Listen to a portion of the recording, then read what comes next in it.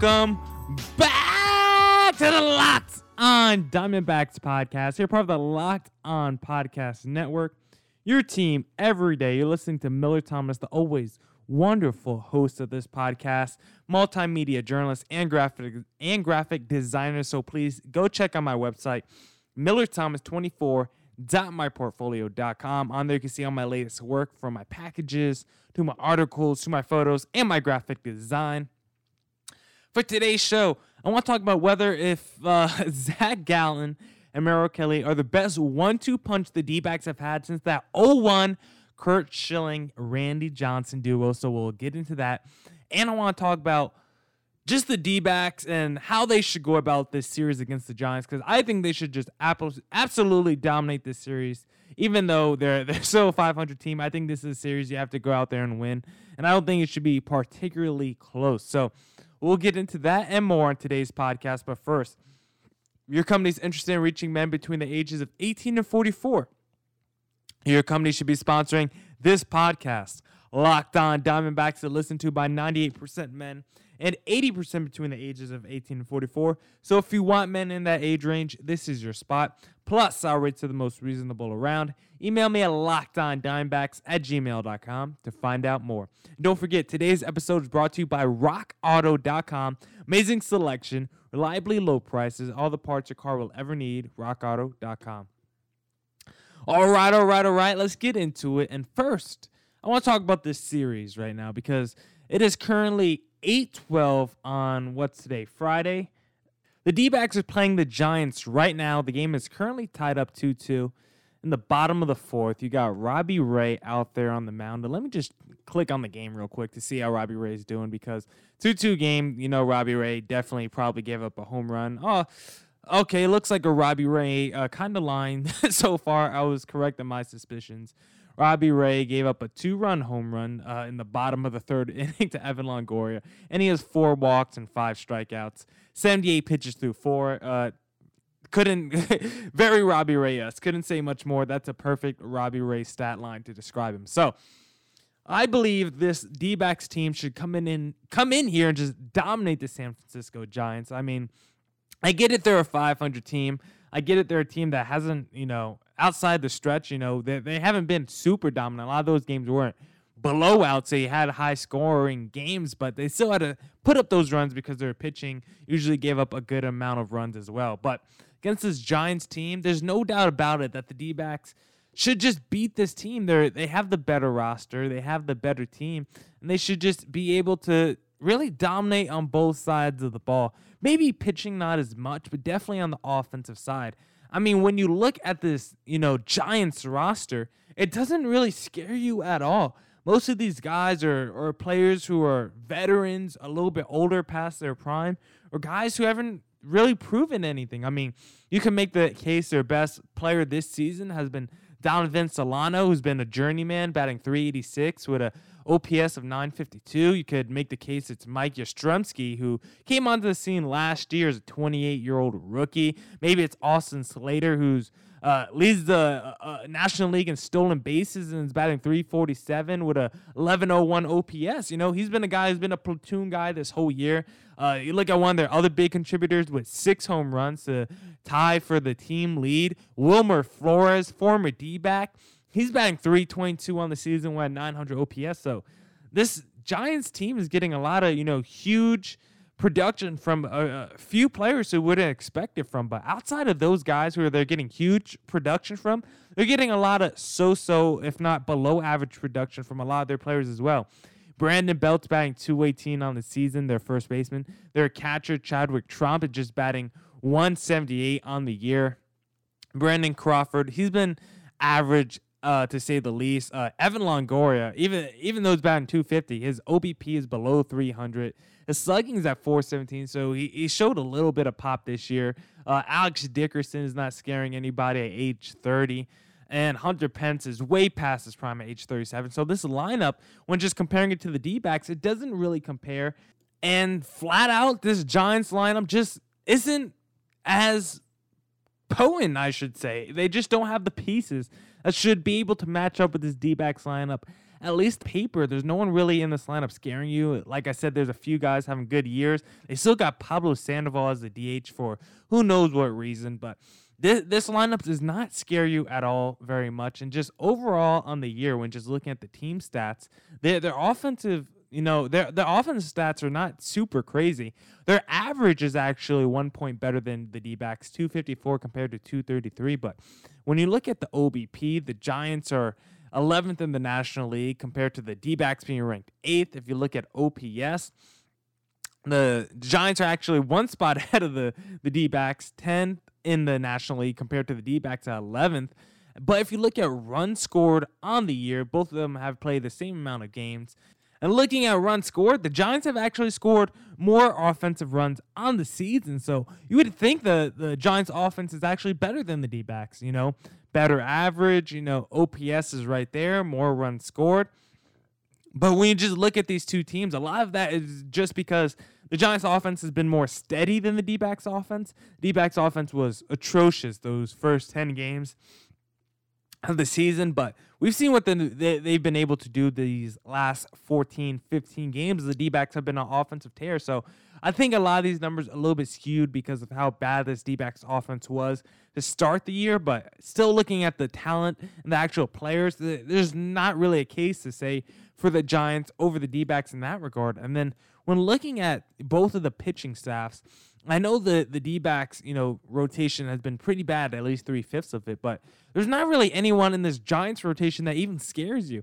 I guess Logan Webb has been their best guy with 3.54 ERA. He's only given up 8 earned runs in 20 innings pitched, only 1 home run on the year. But his hits per 9 is 9.3, which tells you he at least gets hit a lot. And he has a walk per 9 of 4.9, so he's walking a lot of dudes. 11 walks and 20.1 innings pitched is a lot. And everyone else in this, rotation doesn't scare you at all. You got Kevin Gausman with a 4.65 ERA, Johnny Cueto at 4.35, a Tyler Anderson at 4.84. So even though the D-backs have some pretty bad guys in their rotation, Robbie Ray, a Luke Weaver, even a Madison Bumgarner, at least it resets when you throw Merrill Kelly and Zach Gallen out there. At least you'll get better starts out of those two. For this Giants rotation, they really have no one they could trust. And when you look at the bullpen, it gets even worse than the D-backs bullpen. I mean, their closer, Trevor Gott, has a 14.73 ERA. He's given up 6 home runs in just 7.1 innings pitched, 12 earned runs allowed. Their other relief pitchers, Tyler Rogers giving up 11 earned runs in 13 innings. Caleb Baragar has given up 10 earned runs in 11.1 innings. Wandy with a W, Peralta, has given up 9 earned runs in 11 innings. Sean Anderson has given up 6 earned runs in 10 innings. And that's like their core 5 right there. Those are 5 of their top 7 guys in terms of innings pitched out in the bullpen outside of Trevor Gott, who's just their closer. So most of those guys are getting shelled when they go out there. And same could be said for the D-backs, but the D-backs guys aren't at least that bad. And they at least have more guys I think can trust than even the Giants guys. I can still trust a Crayon. I can still trust a Junior Guerrero. There's still a couple more names, Archie Bradley. At least I can trust my closer to close out a ball game. So when comparing these two teams and looking at the rotation too in the bullpen, I think the D-backs have a decisive advantage there. And the Giants are one of the only teams in the National League where a worse team ERA than the D-backs, 5.16 compared to a 5.45. Giants are worse than D-backs in that area, 14th in the National League compared to the 12th worst team in the D-backs. So this D-backs team, the numbers will actually tell you their, pitching staff is better, even though their offense, when you're looking at the numbers, will tell you it's worse. But again, I think that's just because of the early season swoon. So realistically, on paper, this D-backs team should beat Giants team. I think they should beat them pretty handily. And the D-backs are back to 500 team, and so you don't want to fall below 500 to the last place team in the division. The Giants are right now 8 games back of the Dodgers for the NL lead. So this is a series that shouldn't be particularly close. And if the D-backs handle their business, they'll put them right back on a good track to make a deep postseason run, because right now they're out of the playoffs. All of a sudden, they're out of it again. Padres and Rockies are both ahead of them in their own division. D-backs are back to being fourth, so they got to win this series not just to get back in the divisional standings, but put them back in that wild card race. Now, I'll talk about whether or not this Zach Gallen and Merrill Kelly 1-2 punch is actually the best duo since Curt Schilling and Randy Johnson. But first, I want to talk to you guys about a serious issue. And talking about erectile dysfunction isn't easy. Usually we just brush it off or blame ourselves, like saying things like, I lost my mojo, or we avoid it altogether with excuses like, I had a long day at work, or sorry, honey, I'm just not feeling it. But with Roman, it is easy to talk about it with a real healthcare professional who can prescribe real medications. It's simple, safe, and totally discreet. With Roman, you can get a free online evaluation and ongoing care for ED, all from the comfort and privacy of your home. A healthcare professional will work with you to find the best treatment plan. If medication is appropriate, Roman will ship it to you with free 2-day shipping. The whole process is a straightforward, simple, and discreet process. Getting started is simple. Just go to roman.com/xxx and complete an online visit.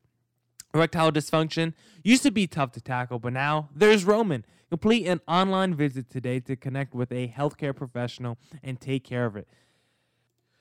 Go to getroman.com/LockedOnNBA today. If approved, you'll get $15 off your first order of ED treatment. That's getlockedonroman.com/LockedOnNBA, or you can just use, Locked On MLB, since this is a D-backs podcast. So use Locked On MLB, getroman.com/LockedOnMLB.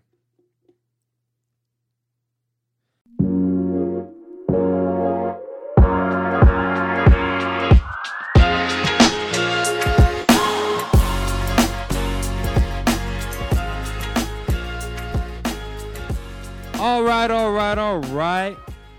We're back at it.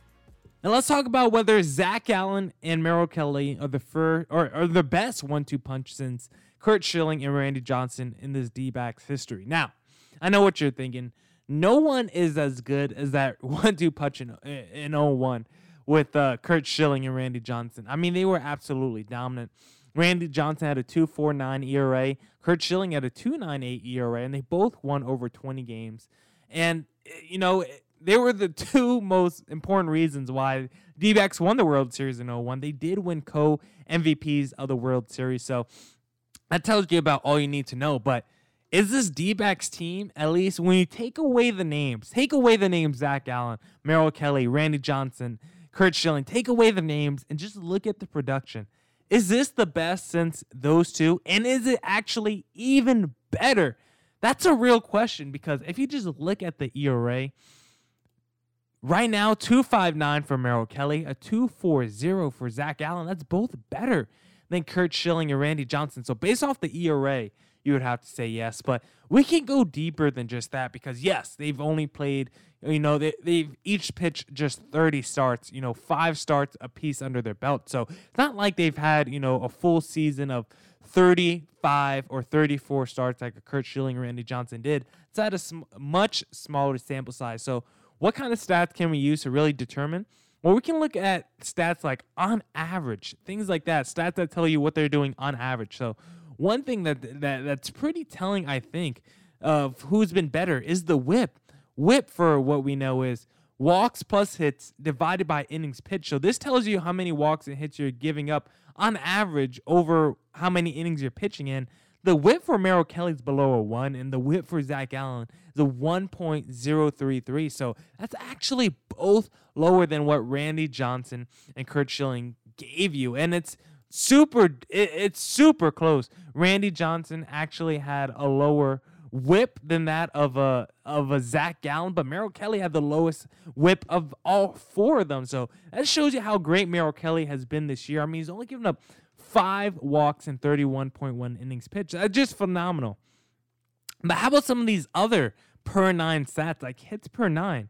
Well, you'd be surprised to hear that Curt Schilling has more hits per 9 than both Merrill Kelly and Zach Gallen. Now, Randy Johnson hits per 9 are at 6.5, which would be the lowest of all the four. So Merrill Kelly and Zach Gallen are right there, sandwiched in between both of them in hits per 9. So right there, I'll just call it a wash and say it's pretty close. But if you look at home runs per 9, Curt Schilling's at 1.3, Randy Johnson's at 0.7, so straight dominant. So for Merrill Kelly and Zach Gallen, they're both at 1.4 and 1.5 respectively. So it's really close. It's right there, but both higher than Curt Schilling and Randy Johnson for as close as it is. And when you look at the walks per 9, you got Curt Schilling at 1.4, Randy Johnson at 2.6, and what are Merrill Kelly's at? Merrill Kelly's at 1.4 for walks per 9, and Zach Gallen's at 2.4. So another one where it's really close, but actually this goes to this D-back staff of 2020 for Zach Gallen having a slightly lower walks per 9 than Randy Johnson. So far, this thing has been super close.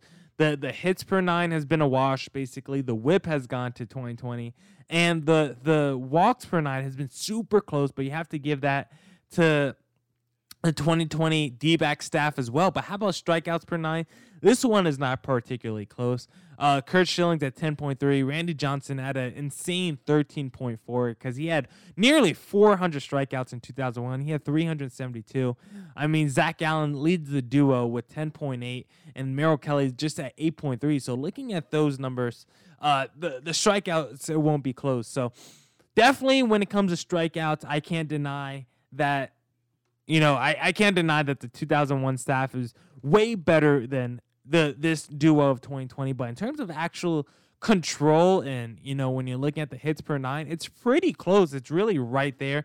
The walks per 9 will tell you this 2020 staff is a little bit better too. But granted, I will say that, as I mentioned before, the 2001 staff did over 35 starts. They did over full course load, a full season. They both pitched 250 innings. So Zach Gallen and Merrill Kelly are not touching anywhere near that. So for what, the duo, for what this 2020 duo has done so far, has been phenomenal. On average, it's been as good as that 2001 duo. But could I actually say it's better than them?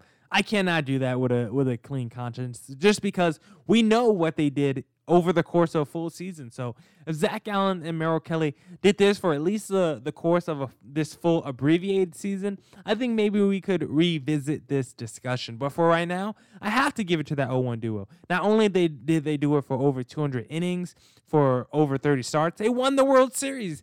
Their pitching was so good, it single-handedly almost won the World Series. I wouldn't say single-handedly, maybe double-handedly, and then you have to throw Luis Gonzalez. It was really just a big three. It was like a basketball team.